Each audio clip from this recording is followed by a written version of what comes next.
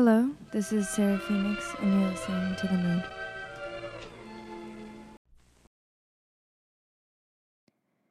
Hello, this is Sarah Phoenix, and you're listening to The Mood, Episode 1.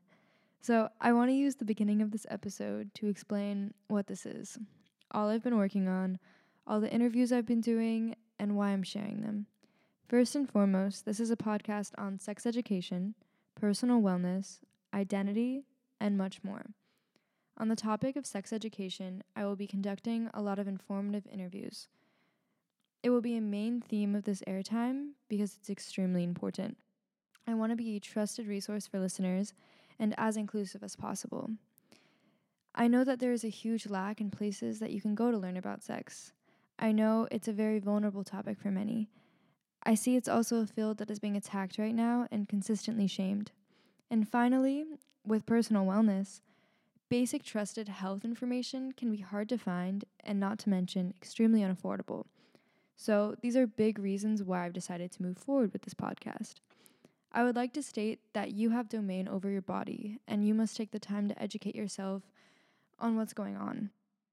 I will do my best throughout this whole series to be as accurate as possible and to be as open and connective as possible for any questions that you might have. I want you to feel comfortable to reach out to me in any way. Even if you think it's stupid, I'm here to listen. Any question is extremely important when it has to do with sex education or just yourself. To reach out to me, feel free to email, DM, or text me if you have my number. You can DM me at Sarah Phoenix with 2 X's, SarahPhenixx. That's my Instagram, and it has like a little email thing up there too, so you can email me there as well. But basically, I really just want to start and continue the dialogue on these topics. So I'm starting with sharing the stuff that I'm learning and having some fun with it. So I do think that there are so many interplays of self-evaluation, passion, confidence, even feeling safe in your environment that affect you, and how you learn about your identity and even your personal wellness. So I will be having interviews on a range of things. I also am personally passionate about different things, and if I do an interview on one of these things, I will definitely be sharing it as well. Because as I learn, I want to share that knowledge with those that are listening. So for example, some of my upcoming interviews will be on dating advice, pesticides in our food. One of them will be with a favorite photographer of mine who's been formative in my growth. A guide to working and shopping at a sex shop, and an interview on getting your own health plan and understanding the Affordable Care Act. That last one is actually what we will be doing today, but I will get a little bit more in depth on that in a moment.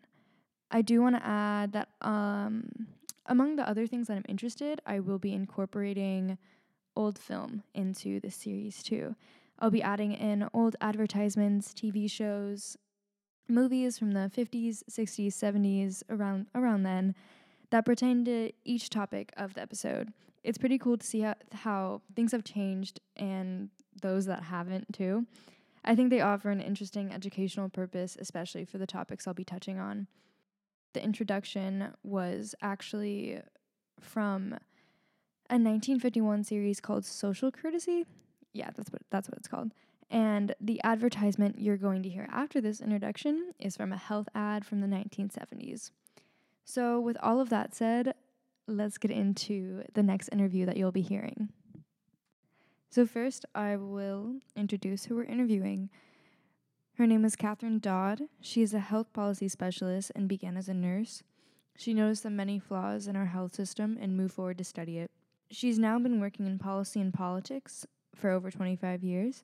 She's most recently served as the director of the City and County of San Francisco's health service system. She's kind, very accomplished, and the most helpful person to explain to me what's going on with healthcare. The only one that's really got me to wrap my head around it. And this episode will cover the basics, like how to get your own health plan or navigate health insurance. We'll break down the Affordable Care Act, covered California, Medicare, and Medicaid for the rest of this airtime. Since I did do like a little explanation at the beginning of what the mood is, we will be splitting this episode into two parts. The second part will be on Big Pharma and Planned Parenthood, and that is honestly like my favorite part of this interview. It was really fun to talk on this. But here's the first interview, and thanks so much for tuning in.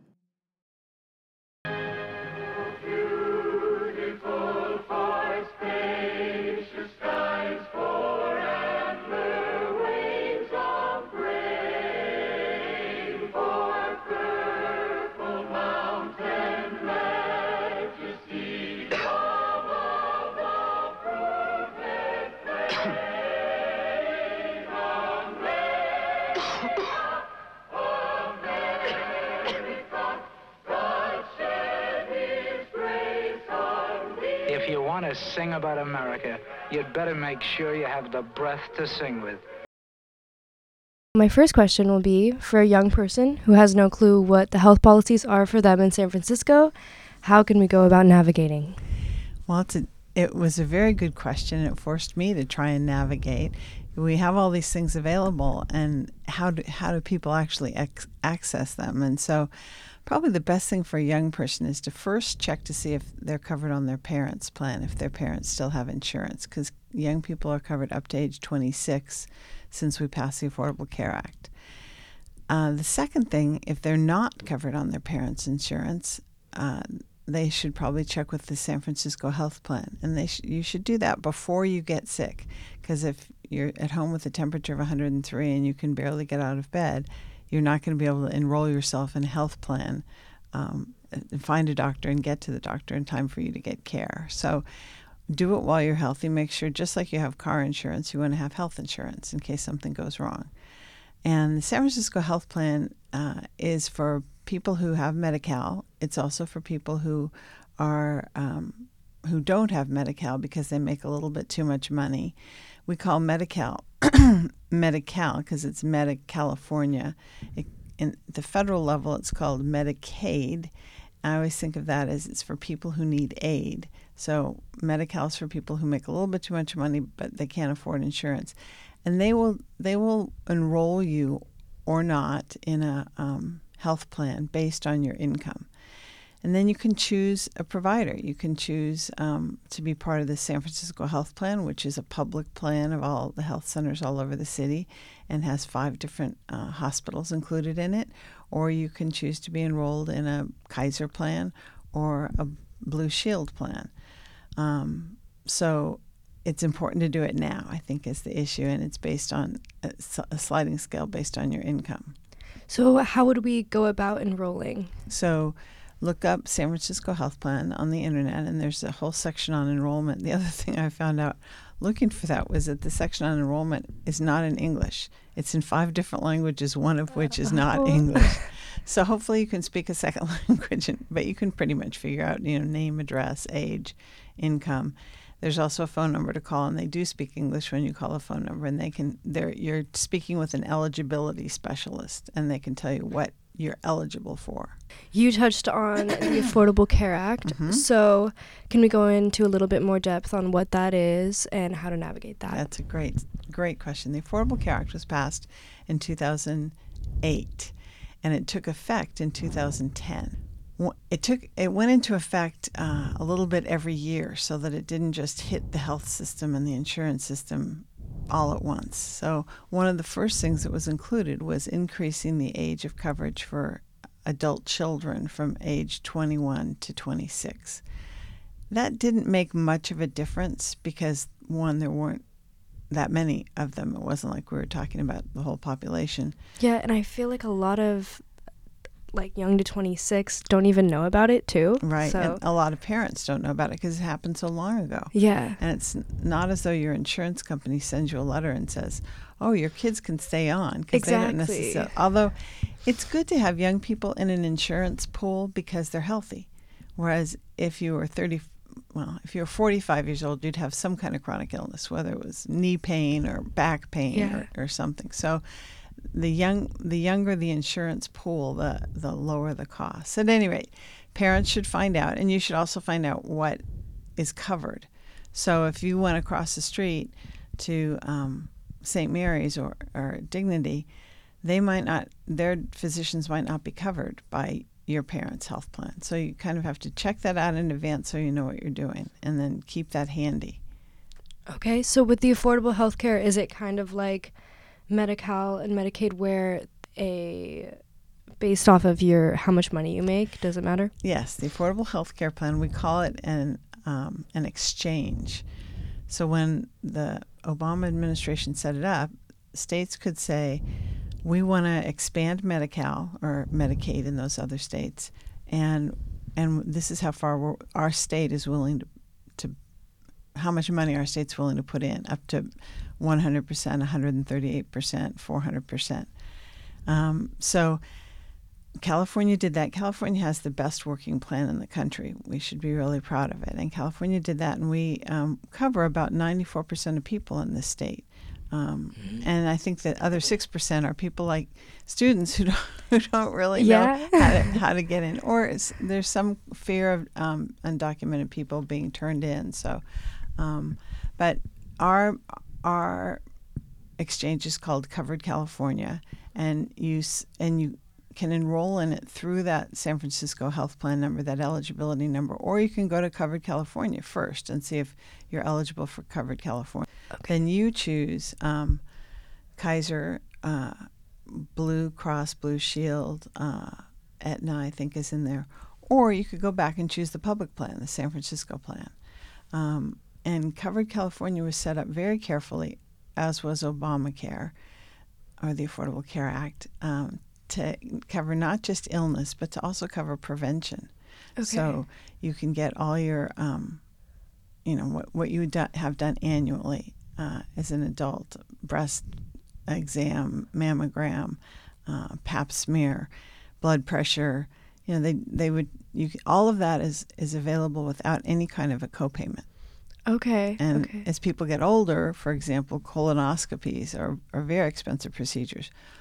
As long as they don't take anything to diagnose, as long as they're just looking up your colon, there's no charge. But if they clip off a little biopsy, then they can charge you for checking to see if the biopsy's cancerous or not. So as long as they don't find anything, preventive care is free. Okay, great. So is that, with Covered California, is that something you apply for it as well? Call San Francisco Health Plan and say, am I eligible for Covered California? Because they will accept you. Or you could just, if you know you have more money than the 138% of the federal poverty line, which for one person is only $12,140 a year. Mm-hmm. So if you make more than that, then you'd want to go directly to Covered California. Okay. So can you talk further on some available care and support resources in the city?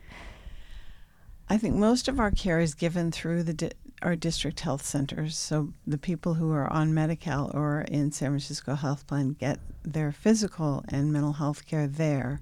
We've had one of the oldest suicide prevention hotlines in the country, and a very active suicide prevention group, which is responsible for the barrier that they'll be putting up on the Golden Gate Bridge. But there's that. There's also a lot of substance abuse. And it's called behavioral health in the industry, but it's mental health. I never understood why they call it behavioral health. It's like, I know. We're not dogs who have to behave. Pavlov.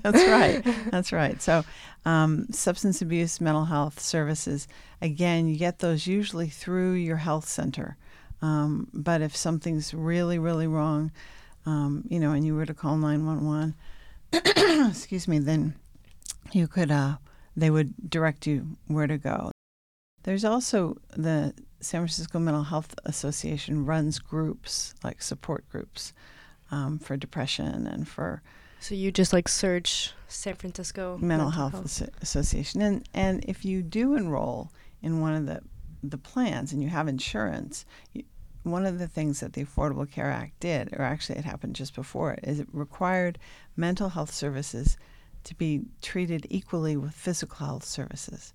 So you Great. couldn't say, oh, no, we don't provide mental health services. All the providers have to have some mental health component. So again, it's good to know what your insurance is and what's provided, what number to call, who, the old Ghostbusters, who are you going to call? You Yeah. need to have that written down somewhere or in your... Yeah, that's what's most important because there's so many resources and it's just a matter of what to search, who to call, and then where to go.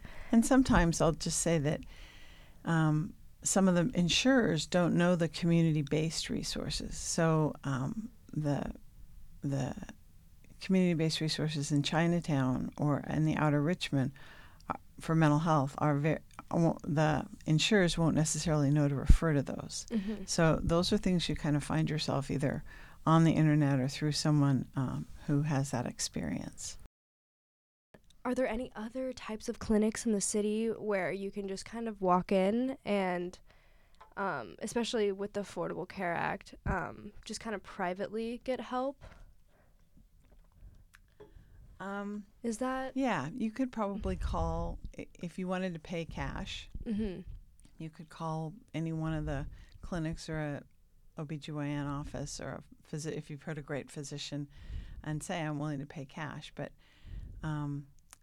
cash is pretty expensive here, especially in the city. We're the highest cost medical care in the state of California, here in the Bay Area. Yeah. For me, especially as a young person, just one trip to the doctor is something you have to save up for because it's so expensive. So I'm just basically asking for what are some more resources that can make it more cheaper and more so that we stay healthy. Well, one of the sad things is that people often wait till they're really sick and go to the emergency department. And you set foot in that emergency department and it costs $15,000. Yeah. It's just crazy. And you haven't even gotten care yet, but it's the cost of maintaining all that equipment. It's the cost of maintaining emergency personnel 24/7. So you're paying kind of for the overhead of having that resource there. That's what makes emergency departments expensive. Other things that are expensive are medications. Pharmacy, you hear a lot, particularly in the new presidential candidates are all talking about big pharma. I kind of went off your topic, but let me just talk about big pharma, no, go for it. a sec. 2004, the Congress passed the Medicare Part D, which is prescription drugs. Medicare, which is for the elderly. Think care. People need care when they're old. So Medicare, people over 65, and people who are disabled, had medical care, but they had to pay for their own prescriptions. So, they'd get a diagnosis and it would be, well, I can't afford that. Yeah. So Congress passed Medicare Part D, which was the Prescription Drug Act, and it pays for a certain amount, and then it stops, and you pay that middle part. It's called the donut hole, which is silly. And then once you hit a catastrophic level, it'll pay for that again. But by the time you hit the catastrophic level, you're usually close to the end of the year, and it starts all over again in January. So it gives you about $1,200 in coverage, which is better than nothing. But as the cost of pharmaceuticals go up, it goes from covering you for 3 months to covering you for 2 months. Because things are so expensive. I was working for Speaker Nancy Pelosi. She wasn't a speaker then in 2004, but I was working for her when that bill was passed. And the Democrats in Congress were holding out to add the ability to negotiate for prices and put that in the bill. But Big Pharma, who is a very large lobbyist, pharma from pharmaceutical in Washington, managed to turn enough arms that it didn't get put in the bill. The other thing we wanted to do, and still want to do, is be able to import medications from Canada. It's the same medication. It's made by the same company. It just is cheaper in Canada, and people who live up in New York or up in Washington, will drive across the border to buy their medications if they don't have pharmaceutical coverage. So what's the distributor of the medicines? Is that every pharmaceutical has different pharmacy distributors, and now there's a program called Pharmacy Benefit Managers, PBMs. And they take a cut of the cost. It's It's a group thing. It's a group thing, but at every step, someone's getting paid. Yeah. So by the time that pill gets to you, you've paid $4 to 12 different organizations because there's a lot of middlemen. So pharma is one of the reasons that the costs have gone up. No one has said you can't charge this much. And maybe you've seen the coverage on television or in the paper about the cost of insulin. Insulin's been around. It's needed. Yeah, and it's very needed now with 2 out of 3 people either having metabolic syndrome or diabetes. The owner of the major distributor of insulin, Humulin, sold the company, someone else bought it, and he doubled the price of insulin. So going from $150 a vial to $357 a vial. So, and they can do that. They also did it, you might recall, with the EpiPens. People who have allergies to peanuts, they always carry an EpiPen. Which is also needed. Exactly. So we have to somehow rein in the pharmaceutical industry. So that's one of the reasons that costs have gone up, and one of the reasons that your costs of care, whether you're in the emergency room or in the hospital or just in a doctor's office, will go up. And the other reason is because no one has said this is all we'll pay you. Mm-hmm. The reason people talk about Medicare for all, which you hear about in the presidential, is because Medicare says we will pay you this much money. You can't just bill whatever. Now, oftentimes physicians will say, I accept Medicare, and then they will balance bill the patient what Medicare didn't reimburse. So it's a very important question to ask. Interesting. If you're elderly and on Medicare, are you going to balance bill me? Because if they are, then you just find someplace else because you'll end up paying the lion's share of the cost. Yeah. The other thing that people get caught up on in terms of healthcare is the idea of a out-of-network provider.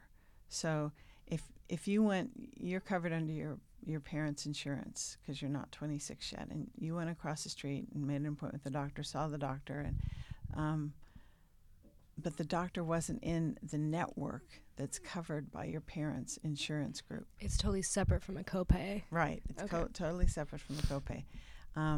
They would charge you the whole thing. So you have to say, are you in the network of whatever group insurance plan it is? Yeah.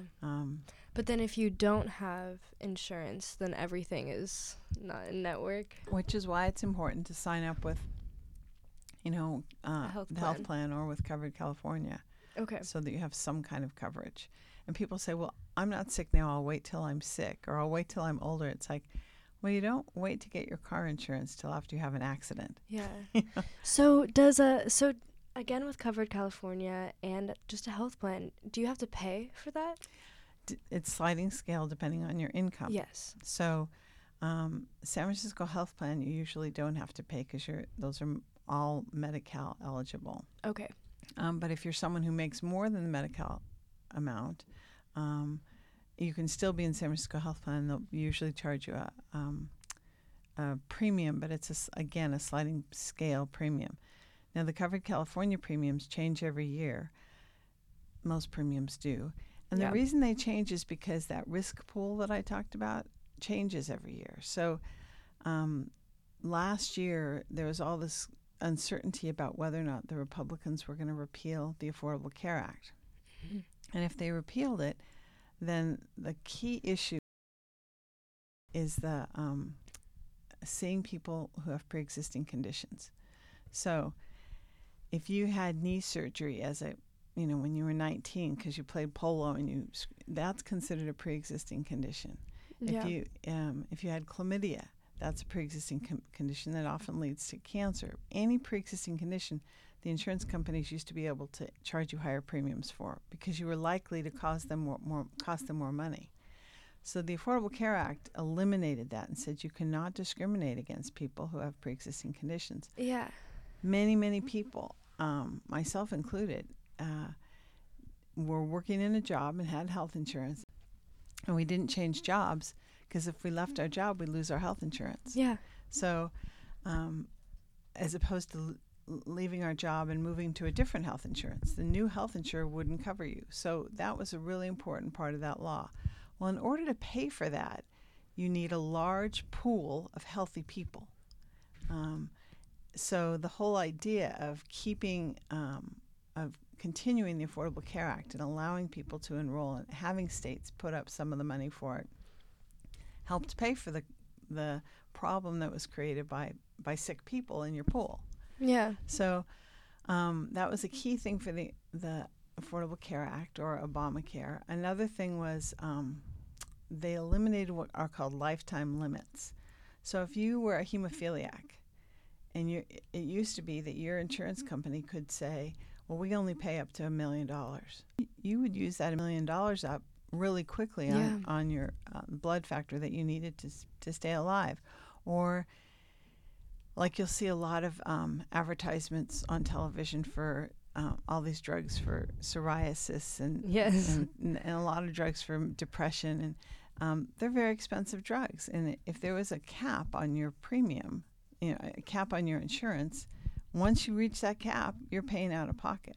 So you can imagine that cause lots of medical bankruptcies. Is that a connection with Big Pharma? Because I've been to the doctor. I say like a little thing, and they're like, drugs. Well, in California, we're pretty lucky that we have conflict of interest laws. So physicians can't refer you to something that they have part ownership in. It wasn't always like that.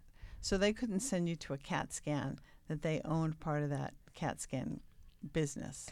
So the reason that physicians in particular want to just keep giving you a pill is that you're coming to them for help. Yeah. And this is all they can figure out to make you healthy. So they're not going to go look up what are the different holistic things you can do to treat a cough.